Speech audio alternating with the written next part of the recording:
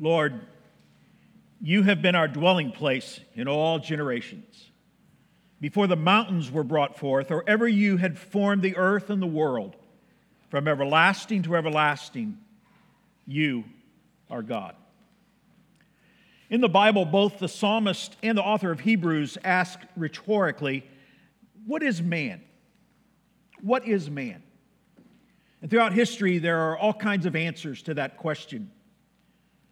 The zoologist famously said, man is just a naked ape. Marxists would say man is the essence of his labor. Existentialists would say man is the expression of his decision-making, his will, his volition. Hedonists would say he's a product of his sensuality and sexuality. The raw naturalist would say he's just a mere accident of evolution. And believe it or not, some of the best thinkers and philosophers and scientists of our day suggested that man was simply seeded here by aliens, or that we're part of a massive computer simulation. We're not even real. What is man? What are you? What am I? Why does it matter? I'm going to suggest to you that though we don't often think along these lines, the reason it matters is because the way we answer these questions strike to the very nature of how we make decisions, what we think matters, how and whom we love, why we believe we're drawing breath.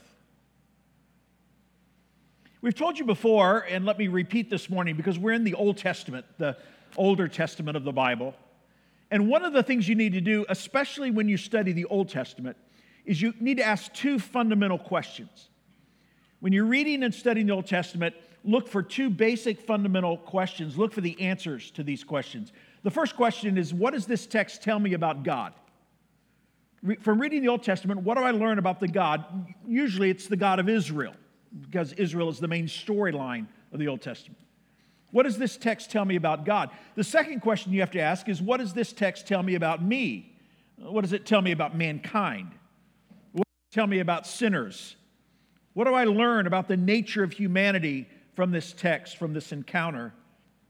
And the text this morning in the book of Genesis, we're going to consider both of those things. We've read over the last few weeks and we've studied Genesis 1 about man being created in the image and likeness of the Creator, man and woman both, reflecting the image and likeness of God. And the text today unpacks that reality. It gives us further details. It's an elaboration on the nature of our Creator that we bear. And therefore, it's got practical application for the way we live our lives every day we draw a breath. Today we find verses that flesh out what man and what woman, in what ways each of us reflect God's image. And also we find instructions about what we saw a couple of weeks ago with the creation mandate. So turn with me to Genesis chapter 2. Genesis 2, early in the record of the Word of God in the Bible. And here's what we find in Genesis 2. If I could have you think of it this way. Genesis 1 has an account of creation which is chronological, and it's a panoramic view. It's over the 6 days of creation. Genesis 1 sets the stage. Then in chapter 2, it's almost like a flashback. There's a close-up, as it were. It zooms in, the camera zooms in, and revisits the details, especially of day 6. And then what we're going to find in a few weeks when we finally land in chapter 3, which is a dark chapter in the Bible, but when we land in chapter 3, we find that's a real close-up, because we find a day in the life. And of course, it's a dark day in the life of Adam and Eve. So chapter 1, you have the panorama of creation. You have the overview of the 6 days. Chapter 2, we find specifics about those 6 days as the camera zooms in a flashback. And then when we land in chapter 3, we're going to find a very dark day in the life of Adam and Eve, God's ultimate creation. And so here we are. After chapter 1 was arranged chronologically, what we find is that chapter 2 is arranged topically. It's not necessarily the case that we should read chapter 2 as this happened, then this happened, then this happened, and this happened, unlike chapter 1, but rather It's arranged, as I think you'll see, topically, and we will handle most of it this morning. Next week, we'll look at the probation of the forbidding of the eating of the tree of the knowledge of good and evil. And then the following week, Pastor Dave will talk to us about the creation of Eve and the glory of marriage. For today, let me read for you, and please follow along, Genesis chapter 2, beginning in verse 4, and we'll read down through verse 15 today. And as we read, I remind you, as I do often, this is God's word for us today. Genesis chapter 2, beginning in verse 4. These are the generations of the heaven and the earth when they were created, in the day that the Lord God made the earth and the heavens. When there was no bush of the field, when no bush of the field was set in the land, and no small plant of the field had yet sprung up, for the Lord God had not caused it to rain on the land, and there was no man to work the ground, and a mist was going up from the land, and was watering the whole face of the earth. Then the Lord God formed the man of dust from the ground, and breathed into his nostrils the breath of life, and the man became a living creature. And the Lord God planted a garden in Eden in the east, and there he put the man whom he had formed. And out of the ground the Lord God made it to spring up every tree that is pleasant to the sight and good for food. The tree of life was in the midst of the garden, and the tree of the knowledge of good and evil. A river flowed out of Eden to water the garden, and there it divided and became 4 rivers. The name of the first is the Pishon. It is the one that flowed around the whole land of Havilah, where there is gold. And the gold of that land is good. Bdellium and onyx stone are there. The name of the second river is the Gihon, and it is the one that flowed around the whole land of Cush. The name of the third river is the Tigris, which flows east of Assyria. And the fourth river is the Euphrates. The Lord God took the man and put him in the Garden of Eden to work it and to keep it. This is God's word for us today. Have you ever imagined what life was like for Adam and Eve? Not before the fall, but after the fall. It's part of the great mystery of the book of Genesis that Adam lived a long time. And he and Eve were together for decades, centuries together. We won't handle those difficulties right now. But imagine what that was like. Imagine how often they must have struggled with the issue of regrets. How often they must have said, remember what it was like? How often they must have reflected on the good old days. How often they knew what they had and what they had lost. Remember what Genesis 1 says in verse 31, describing the end of the 6th day?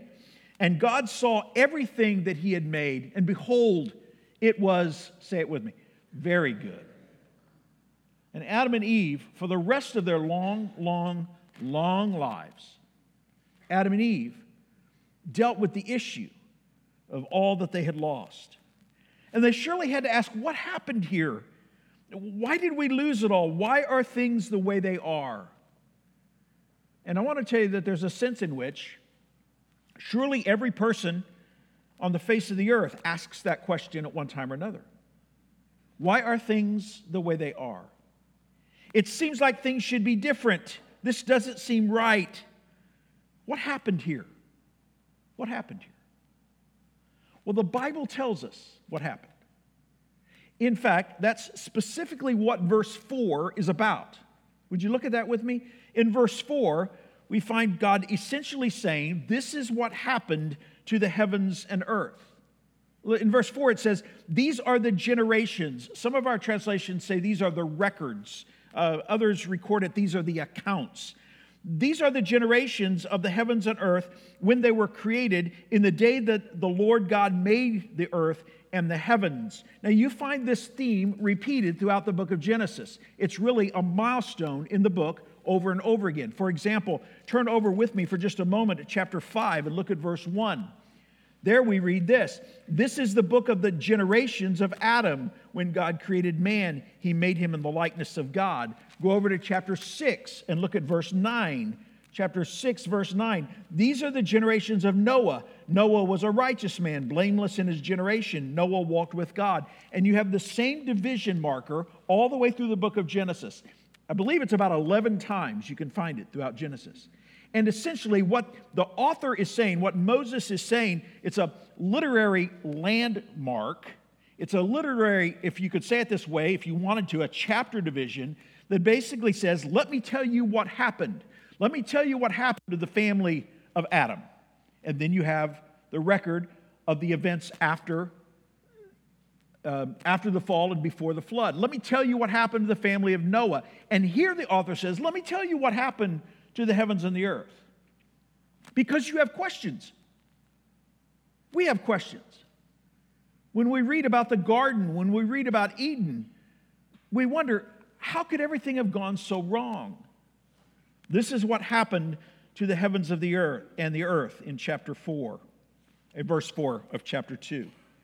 And I should point out, if you look at verse 4 one more time, that you'll notice the phrase, the Lord God, or Yahweh Elohim. Now, this is interesting because if you noticed back in chapter 1, you may not remember, but we talked about the word for God there is a somewhat generic word. It's the word for the powerful God. It's a generic word for God, just like our English word God. It can apply to different perceptions of deity depending on the context. And that's the way Elohim is used in Hebrew in chapter 1. But then you get to chapter 2, and all of a sudden there's God described in a more personal and a more specific way, the Lord God, Yahweh Elohim. This is a fairly unusual construction in the Old Testament, but what you have here is you have a consistent presentation of chapter 1, which is the overall sovereign, transcendent work of the Creator. But then in chapter 2, here's what you're going to find. All of a sudden, he's not just the sovereign, transcendent Creator, he's also the personal God. And Yahweh is this name of relationship. We see it in our Bibles, nearly all our Bibles, with L-O-R-D capitalized, Lord in capital letters. And that represents this unique name for God. And so as the specifics now are going to drill down into his personal work, what we find is that this God who is transcendent is also immanent. He's also involved. He is not just God, Elohim, but he is also Yahweh Elohim, the Lord God, which is his personal name. Now, I have to acknowledge, because some of you may remember it, some people think this is a contradiction in the Bible. And in fact, some people, skeptics, over the last especially 200 to 300 years, they have chopped up the book of Genesis based on what name for God is used. And so there are all kinds of theories about that, but it's called the documentary hypothesis, although unfortunately it's not really presented as a hypothesis, it's taught as though it's absolute truth. And skeptics, if you took a class in comparative religions at a secular university, you may have been taught this, that the book of Genesis was just put together by, it was a record of different legends, of different myths, and some editor, called a redactor, took all of these writings and put them together. And so some of them God is called Elohim, and then some of them God is called Lord God, or Yahweh Elohim, and you have other names for God throughout the book, and so the book is a mishmash. Now here's the problem with that. There are a lot of problems with it. But one of the problems is this, is that there's an acknowledgement that the author, the redactor, if you want to adopt that view, is an astonishingly gifted author. The way he puts together the book of Genesis is astonishing. And that same theory basically says, see, what you have is chapter 1, you have one record of creation, and then in chapter 2, you have a completely different record of creation. This theory puts chapter 1 and chapter 2 against each other. He pits these two against the position pits the two against each other, as though it's a contradiction. Well, the problem, there are many problems, but one of the problems with that is that if the author is so gifted, and he is, everyone acknowledges he is, why wouldn't he resolve the contradictions? If he's just putting together stories and making up stories based on legends, why wouldn't he resolve the tensions and the contradictions? What you have here is you have different names of God used because there's a very specific recognition of the work of God in chapter 1 as the creator God over all things. And then chapter 2, he's not just the creator God of all things, but he also is the personal God who cares about his creation. And that's what we find. We just happen to believe the Bible. We believe that this is God's word. If I can quote for a moment John Piper, regarding the Bible, we agree with James. We believe it is able to save souls. We agree with Peter. By it we grow with respect to salvation. We agree with Paul. It is profitable for teaching, reproof, correction, instruction in righteousness. We agree with John. It gives assurance that we have eternal life. We agree with Isaiah. It is eternal, will never pass away. And we agree with Moses, and more importantly, we agree with Jesus, who both say, man shall not live by bread alone, but by every word that comes from the mouth of God. And so chapter 2 is an elaboration of what we find in chapter 1, and we believe that it's accurate and historical. Now, to that end, here's what we find today. We learn much about our own design and origin, and we learn more about our Creator God. So let's talk first of all about mankind. Let me show you what we find here, beginning in verse 7. Let me show this to you. We find here mankind's original physicality. Pardon me for the word, it was the best I could come up with. If you knew some of my other options, you'd be glad I landed on physicality. Mankind's original physicality, or his creatureliness. That's what we find in chapter 7. Look at it in verse 7, chapter 2. Then the Lord God formed the man of dust from the ground. Formed is a craftsman word. It's a unique word from chapter 1. It's a word that has to do with his involvement. And we know that God is spirit. He doesn't have a body, and yet it implies a picture of a workman working with his skilled hands. This is skilled working and working with material. He formed Adam, evidently, out of the dust of the ground. Now, let me just remind you, he didn't have to do so. So he did so for a reason. This is our physicality. By the way, we've talked often, and we'll continue to talk about cultural memories that reflect the original creation. In ancient Near East writings, you find several accounts of the gods creating man on a potter's wheel, which is this idea of being formed, a skilled craftsman. And all of that is a reflection back in cultural memory to the original creation, that God formed man out of the dust of the ground. And so you have this new name for the Creator. You have this personal name of God, and a verb that talks about his personal attention, his creativity, the care that he gives. And by the way, this continues. Later on in the Bible, in Psalm 103, verses 13 and 14, we read this: as a father shows compassion to his children, so the Lord shows compassion to those who fear him. For he knows our frame. He remembers that we are what? Dust. He remembers that we are dust. And so what you have here in chapter 2 is you have Moses going back and reflecting on the way that chapter 1 happened. In chapter 1, verse 27, let us make man in our own image and our own likeness. And now Moses goes back and says, let me tell you how this happened. And it happened with this personal Lord God who was a craftsman, and he created and made and formed Adam out of the dust of the ground. Let me just give you another Bible study hint here. If all you had was chapter 1, and you drew your conclusions from chapter 1, you wouldn't know this. You have to be careful in studying the Bible that you make conclusions, but you hold those conclusions tentatively, because as you keep reading, the theological term is progressive revelation. As God continues to make himself known through the Word, you may find a clarity, or you may find a clarifying perspective that you didn't have originally. You've got to be careful. This is the danger of staking an entire theological system or conviction on one verse. And a lot of us tend to do that. And so if all I had was chapter 1, this is what I'd be able to say about creation. God made man in his image and likeness. Is that true? Absolutely, it's true. But I also would know that there's an emphasis here on God's personal involvement. And I would know that there's an emphasis on his creativity and on the physicality of Adam. There's an emphasis on that, and it's in comparison and contrast to what we're going to see next. Because not only do we find here mankind's original physicality, but we also find mankind's original spirituality, his spirituality. Look at the rest of verse 7. And the Lord God breathed into his nostrils the breath of life, and the man became a living creature. In many ways, we are similar with other creatures. And this term living creature is used in chapter 1, but nowhere is there any description of God giving the breath of life to any animal. This is unique. And what it tells us is that we're not just physical creations, but we're spiritual creations.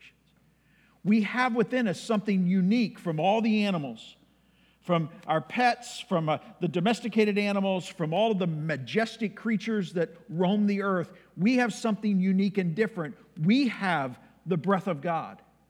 We have been given a connection. We are made in his image and likeness. And though we are physical, and being physical, we share some characteristics with the other living creatures. We are a living creature in a spiritual sense that no one else on earth is, that no other creature, no other animal, that anyone outside of humankind can claim.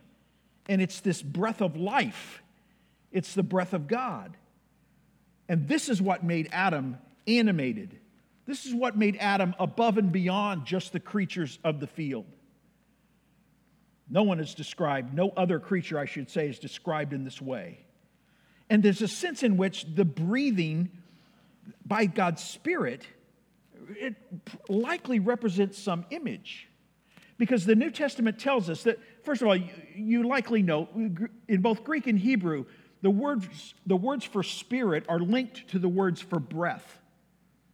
And what you've got here is you've got God breathing the breath of life into Adam, and in doing so, giving him life, but giving him life as one who is made in the image and likeness of God. And what does the Bible tell us? Jesus said in John 4, God is spirit. God is spirit. And here God breathes, again, it's a linked word, breath and spirit are linked together. He breathes into Adam, and Adam becomes a living creature in the image and likeness of his Creator. It's possible also that this is a root in our understanding of the way we think, our rationality. In the book of Job, there's a reference to this. In Job 32, it says, "But it is the spirit in man, the breath of the Almighty." Do you see how those things are linked? It is the spirit in man, the breath of the Almighty, that makes him understand, the ability to reason. I know you love your cats. I know you love your dogs. They're not reflecting right now on the meaning of life because you're not home. They might not like the storm. They might wonder where you are, but it has nothing to do with their identity. But somehow, we are made in the image of God so that there's a self-reflection, there's an understanding that we can think through matters that are eternal, and this is what's hinted at as being made in the image of God. It's not revealed in chapter 1, but it's made clear here in chapter 2, mankind's original spirituality. By the way, this is also likely a matter of conscience. In the book of Proverbs, chapter 20, we read this: "The spirit of man is the lamp of Yahweh, searching all his innermost parts." The conscience is a reflection of the image of God. And when God breathed the breath of life into Adam, he was completing and filling out the image and likeness of God in his creation in such a way that not any other creature on earth would experience or would know. So our original creation involves physicality and it involves spirituality. It also involves a calling, mankind's original calling. Look with me at verse 8 and notice what God says. "And the Lord God," or what God does, I should say, "and the Lord God planted a garden in Eden." There's some distinction. The garden was evidently in Eden, and yet we use the phrase the Garden of Eden, and we call it Eden. Eden evidently was a vast realm, and the garden was a part of it. And some people think that God's intention, these are all the what-ifs of the Bible that we don't know how to answer, God's intention was that Adam and Eve would have spread the nature of this garden into the whole earth, into all of Eden, if not the whole earth. We don't know that. But nevertheless, notice what it says. The Lord God planted a garden in Eden in the east, and there he put the man whom he had formed. So there's a purpose in this. There's a placing of Adam in a specific location, in a garden or in a kind of orchard is what we're going to see. Maybe it's a kind of royal park. Skip down to verse 15 and notice you see the same thing. Yahweh, the Lord God, took the man and put him. It's a different word. It's the idea of setting. Setting with the idea of settling, or setting with an idea of resting. He put the man in the Garden of Eden to work it and keep it. Some translations say to guard it, to work it and keep it. Do you see this is a calling? And let me just point out that those words, to work and to keep, are words that are later used for service in the tabernacle. This is the calling of Adam. The calling of Adam, he was given a job to do. He was like his creator, he was to work. What had God done? He had worked the 6 days of creation, and on the Sabbath, what? He rested. And Adam and Eve were to manifest that same image, the same likeness, by being workers, by being productive, by recognizing there's a purpose to their existence.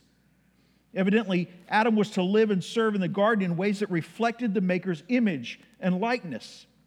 Some people think, I don't quite land here yet, but some people think, it's a valid hypothesis, that the point of the garden, if not the whole earth, it was intended to be a kind of sanctuary or a temple.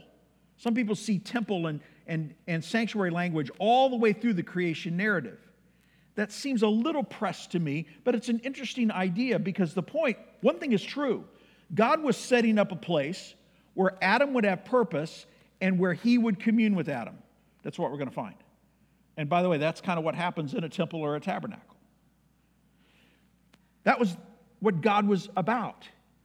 He had created Adam and Eve. He had created them in his likeness and in his image. As such, they were workers. They had physicality, and yet also they had spirituality, and they had a calling. And having a calling, it represented their purpose. And one of the things he was doing was he was manifesting a willingness to connect and to commune with Adam and with Eve. Let me point out one more thing about verse 15. Would you look at it one more time? The word at the end of the verse where it says, keep it, it could well mean, in fact, it often means to guard it. And we wonder if perhaps keeping and guarding the garden implies some kind of pending attack. We don't know that. We're not sure because, as we said before, the Bible is silent about the creation of the spiritual forces, but we know that the angels fell. We know that there was rebellion, and I wonder if the guarding of the garden was because there would soon be an attack upon the garden. There was, and we know that Adam failed in that. Now, can I just pause here and give you 3 practical implications from these things that we've seen? The first is this: the physical body matters to God. Our physicality is created by him, and it matters to him. And that rules out 2 extremes that are opposites, but both of them demean the body and they demean God. The first extreme is the idea that what you do with your body, whether it's sexual sin or whether it's abusing your body and not caring for your body, treating it poorly, chasing after unhealth and disease as opposed to health. If we have an attitude that says, our bodies don't really matter, these aren't going to last, what we're doing is we're demeaning the idea that God's original intention was rooted in the forming of a body out of the dust of the ground. The other extreme is the idea that the body is to be hated. The body is to be treated as evil. And the implication is that bodily needs and bodily desires are in and of themselves inherently evil. That also demeans the God of creation. He created us as embodied beings.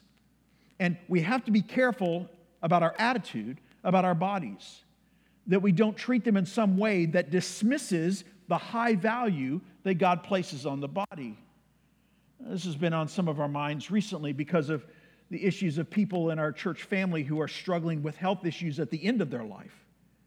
and our choices and what we would wish we could do as far as if we were making decisions as far as the release of their suffering. And yet God is the one who has made life. And even though we're now in this fallen world, he still is the Lord over life, and he cares what happens with our bodies. I think it's important to acknowledge. The second practical implication from this is that what you have here is you have this beautiful picture that completes, it fills out our understanding of our Creator, that he is not only the sovereign God of Genesis 1, but he's the personal God of Genesis 2. He is not only the transcendent God who literally speaks the worlds into existence, but he is also the personal God who individually, warmly crafts Adam in his likeness and image. And if you don't hold both of those truths about God, if you don't hold them together, then you will end up with a truncated or inaccurate view of the great God of heaven. You will either see him as so transcendent and disconnected that he has nothing to do with life, or on the other hand, you will treat him as so individualistic and personal that you disrespect him as the God of creation. And what we find here is that pictured in the very way he made us with physicality. He also made us with spirituality. He gave us a calling. And so he was personally engaged. The Lord God did this, but it's the same Lord God who spoke the world, the universe, into existence. And so you have to hold both of those truths, that he is the personal God with a personal touch, but he is also the sovereign, transcendent creator at the very same time. Let me give you a third implication from this. The purposes of our lives cannot be divorced from the design of our beings. The purposes of our lives cannot be separated from the way God has made us. And God has made us at the very least, and as I've already said this morning, there is more that is revealed about who we are and how we're made. But at the very least, we exist in this physical world, and that has significance. But we are spiritual beings, therefore we have the ability to be connected with the God of the universe, and we have purpose. In no less ways that God put Adam and Eve in the garden, in no less ways God put you and me in our lives, in our circumstances, in our families. He put us in our relationships. He put us in 2024 in Santa Barbara, California. He has us here, and there's a calling for us to reflect his glory. You say, oh, but everything's messed up. How much better reason for us to obey and seek after and find and manifest the calling of God in our lives. It's important to see that. Mankind's physicality, his spirituality, and his calling. But this also shows us a great deal about our God. And so I want you to see that somewhat quickly here. Look at it with me. The Lord God's creative, first of all, his splendor. Go back up to verse 8 for a moment. And the Lord God planted a garden in Eden. And look at verse 9. And out of the ground the Lord God made to spring up every tree that is pleasant to the sight. This is the splendor of God, God's beauty. God creates trees that were functional. We're going to get there. They were useful. We're going to get there. But before that, they're beautiful. And as we read this, God planting a garden with beautiful trees, we have to remind ourselves, who were the first hearers or readers of these words? Where were they? They were in a desert. They had wandered for 40 years in a desert. And here's a reminder of the splendor and the beauty of their God. Now, I suppose you could argue, and some do, that the desert can be a beautiful place. But if you go to a beautiful setting that includes greenery, that includes abundance, that includes color, you recognize the splendor of the Creator. And I just want to challenge your thinking about this, that we have splendor and beauty now. We live in an incredible place. I mean, we have the beauty of the ocean, we have the beauty of the mountains. And we see them every day to where sometimes we forget them.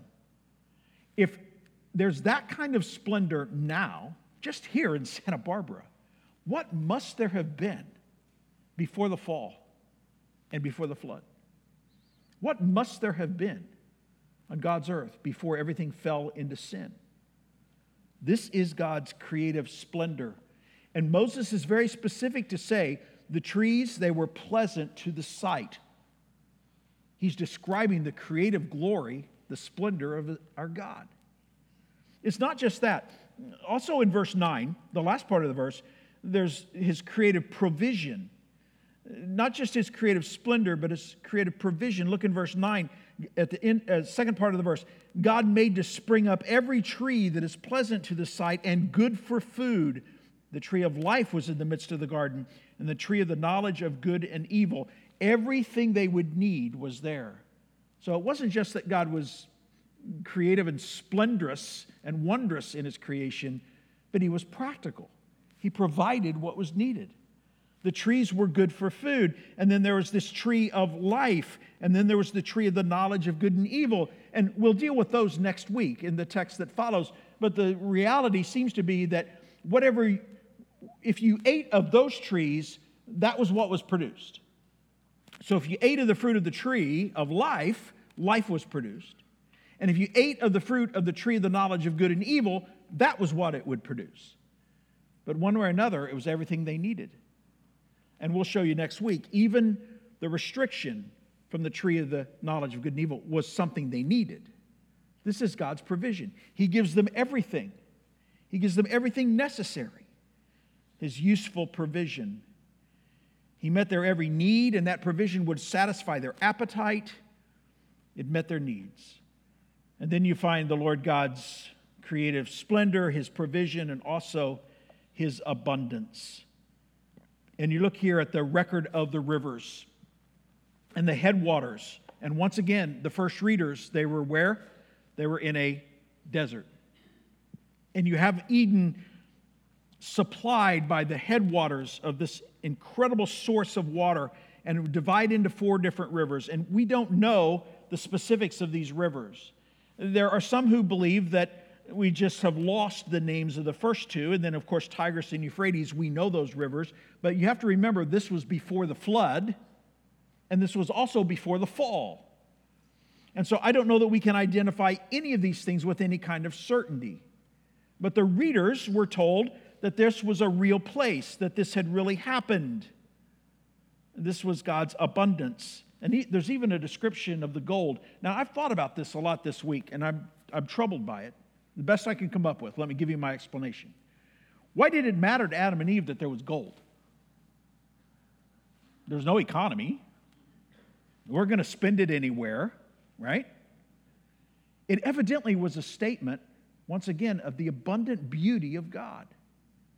And it was a clarity later on when gold was necessary, as in a sense, for survival, when it was part of sustenance. It was that God is abundant. He doesn't have to borrow.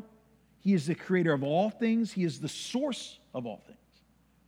So it wasn't that Adam and Eve, they found a place where they had to mine gold as part of their work. Before the fall, that was not the case. But Moses, in recounting this story from the Holy Spirit, is including the fact that this is the abundance of your Creator. You wonder if there'll be enough gold. You want precious stones, which are held to be so valuable. God's the one that put them there to begin with. He's the Creator. His abundance is astonishing. And so we don't really know where this was. It was before the flood and before the fall. But one thing we do know, in all of this, there's just this overwhelming goodness and greatness of God. And we should stop for just a moment. I don't know if you recognize, we are what is called in the ecclesiology world, in the world of church structures, we are low church people. I don't have a vestment on. We don't have choirs and candles. You know, the what they describe as the liturgy is the bells and smells, you know, of the way some churches gather together, that kind of thing. And to our discredit, our worship space is very functional. We kind of go back to Martin Luther, who called his church a mouth house. It centers around the pulpit. But to our discredit, sometimes those of us that are low church, we don't give enough appreciation to the image and likeness of God that still continues in the incredible artistry that He has still given to some of His children. Artistry is an incredible gift. And when artistry is used in ways that are appropriate, we don't have to talk about when artistry is used for vulgar or inappropriate things. Just set that aside. When artistry is used, whether it's graphic artistry, whether it's painting, whether it's music, whether it's creativity, and I even go so far as to layer this over into technology. I think there's a knowledge of technology that produces things that are such great gifts. All of this is a gift from God in His providence, but more than that, it reflects the glory of God. The next time you watch a movie that moves you, and this happens to me not as much as it used to, but I remember every now and then I've had the experience of watching a movie and I'm so moved by it that it does stun me. That's a demonstration of artistry. And that artistry is a reflection of the image and likeness of God in people. And we need to recognize that. We need to encourage it. We need to thank God for it. And we need to know exactly what it is we're seeing when we see that. The Maker's nature and our design. And so you look at this. You look at Genesis 2. And you see mankind's original creation is physicality, His spirituality, His calling. You see this evidenced in God's splendor and His provision and His abundance. And once again, you come back and you say, look at what they lost. Look at what they lost. Look at what we've lost. There are some Genesis scholars that suggest that one of the things Moses is doing is he's laying out the story in such a way that we cannot escape the folly of chapter 3. Of what an absolutely insane decision it was for our first parents. And of course, the danger of that, I'm jumping onto chapters down the road, but I can't help but say it. That same insanity is reflected in the choices we make. Our choices of disobedience, our choices of rebellion, our choices of stubbornness, our choices of doubting God's goodness. We'll get there. But what you have here is a story of regrets. It's a story of folly. Because look at all they lost. And I think that's hinted at in the text. Because the last thing I want to show you today is that there is indeed in this text, there's this narrative acknowledgement of what I'd call today shadows. That it wasn't that there was anything bad in God's creation. It was still all very good. But there are hints in the way Moses lays the story out. He's giving us foreshadows. And we find those in verses 5 and 6. You may not have noticed, I skipped those, but go back up to verses 5 and 6. This is after the creation, but before the fall. So this is between the middle of day 6 of creation, chapter 1, and the middle of chapter 3. Look at what we see. When no bush of the field was yet in the land, that likely means weeds. And no small plant of the field had yet sprung up, that likely is, for example, wheat. For the Lord God had not caused it to rain on the land, and there was no man to work the ground, and a mist was going up from the land, welled up, and was watering the whole face of the ground. Now you say, can you explain that to me creation-wise? And the answer to that is no, I can't, other than to say this was before the fall. But before the fall, Moses stops and he says, oh, by the way, let me tell you some things that weren't there yet. Bush of the field, cultivated plants, and rain. In some way or another, the way that original creation worked, those things hadn't shown up yet, or the water was from the ground, the mist of the ground. The idea in Hebrew seems to be the idea of welling up, water welling up out of the ground. But why would he stop and say that? It adds nothing to the story. He doesn't come back in chapter 2 and address any of this. But by the time you get to chapter 3, and then you get on to chapter 6, 7, 8, and 9, here's what you have. No bush of the field, but after the fall, what does God say to Adam? Now there will be thorns and thistles. And after the fall, what did God say to Adam about his work in cultivating the ground? He says, now you will labor with the toil, the sweat of your brow. And I don't need to tell you today, as we look out the window, the concerns we have about floods. It didn't happen before, but after the fall, evidently rain began, and there was this judgment of water that happened later in the book. And the people of Israel knew these things. They knew these events. And as they would read what we call chapter 2, they would have read about the bush of the field, and they would have thought, yeah, but there's thorns and thistles now. And they would have read about cultivated crops, and they would have recognized, especially in a desert, how do you cultivate crops? And they would have remembered the flood. You see, these are shadows of what's to come. Moses includes the not yet evidences of sin, curse, and the fall. And this brings us full cycle back to what became of the very good heavens and earth that God created. That's what Moses is telling us. This is what became of the heavens and earth. Here, there's all of this wonder and glory. There's all of this creativity and abundance and beauty, but it's headed for chaos. But what the book of Genesis tells us, as part of the rest of God's word, is that God is not satisfied to leave it that way. God will not be satisfied. We are but dust, but we also are of glory. God will not forsake us.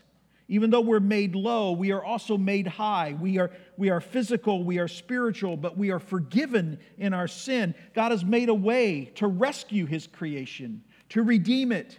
He's not going to leave it in this way. The New Testament refers to this in the same terminology that we've seen in our text today. In 1 Corinthians chapter 15, Paul says, thus it is written, the first man, Adam, became a living being. What's he getting at? Well, he explains it in the rest of the verse. The last Adam became a life-giving spirit. We find the spirit of life, forgiveness, and the gospel in Jesus Christ and what He has done. And so this is the grand scope of salvation history. You have creation, and we're reading here about the glory of creation. And then you have the fall. And then you have the plan of redemption. But through all of it, there's the purpose and goal of restoration. And what this was will be, but so much greater. And you and I will have a part in that. And right now, it's not that we have to wait, but right now we can share and show the glory of God. We can live in obedience to Him. We can live in faithfulness to Him. And in doing so, as God's people, we make a difference. And we're not going to bring heaven to earth. We're not going to accomplish the fulfillment of the kingdom of God in this culture. That's just not going to happen. But we are a colony of heaven, as it were.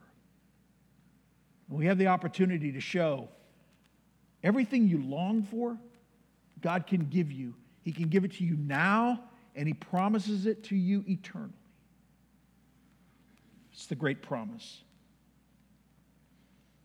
The term that people are using these days is human flourishing. Let me borrow that term for your takeaway today. We flourish when we remember and reflect God's nature and our purpose. That's the path to flourishing. When you remember the nature of your Creator, and you also remember the reason He made us. And He made us, though we are but dust, He made us to reflect His glory. And when you pursue those truths, it's the beginning of flourishing in your life. Let's pray together. Father, Our hearts ache when we think about all our first parents lost. But our hearts rejoice when we see the promises of the gospel and we know what you intend to do in restoring and making all things new. Give us a clearer sense of who you are, and give us a clear understanding of who we are made to be. May you be pleased as you see us in whatever circumstances we find ourselves in, never forgetting who our God is and never forgetting who we are through Jesus Christ. In His name we pray. Amen.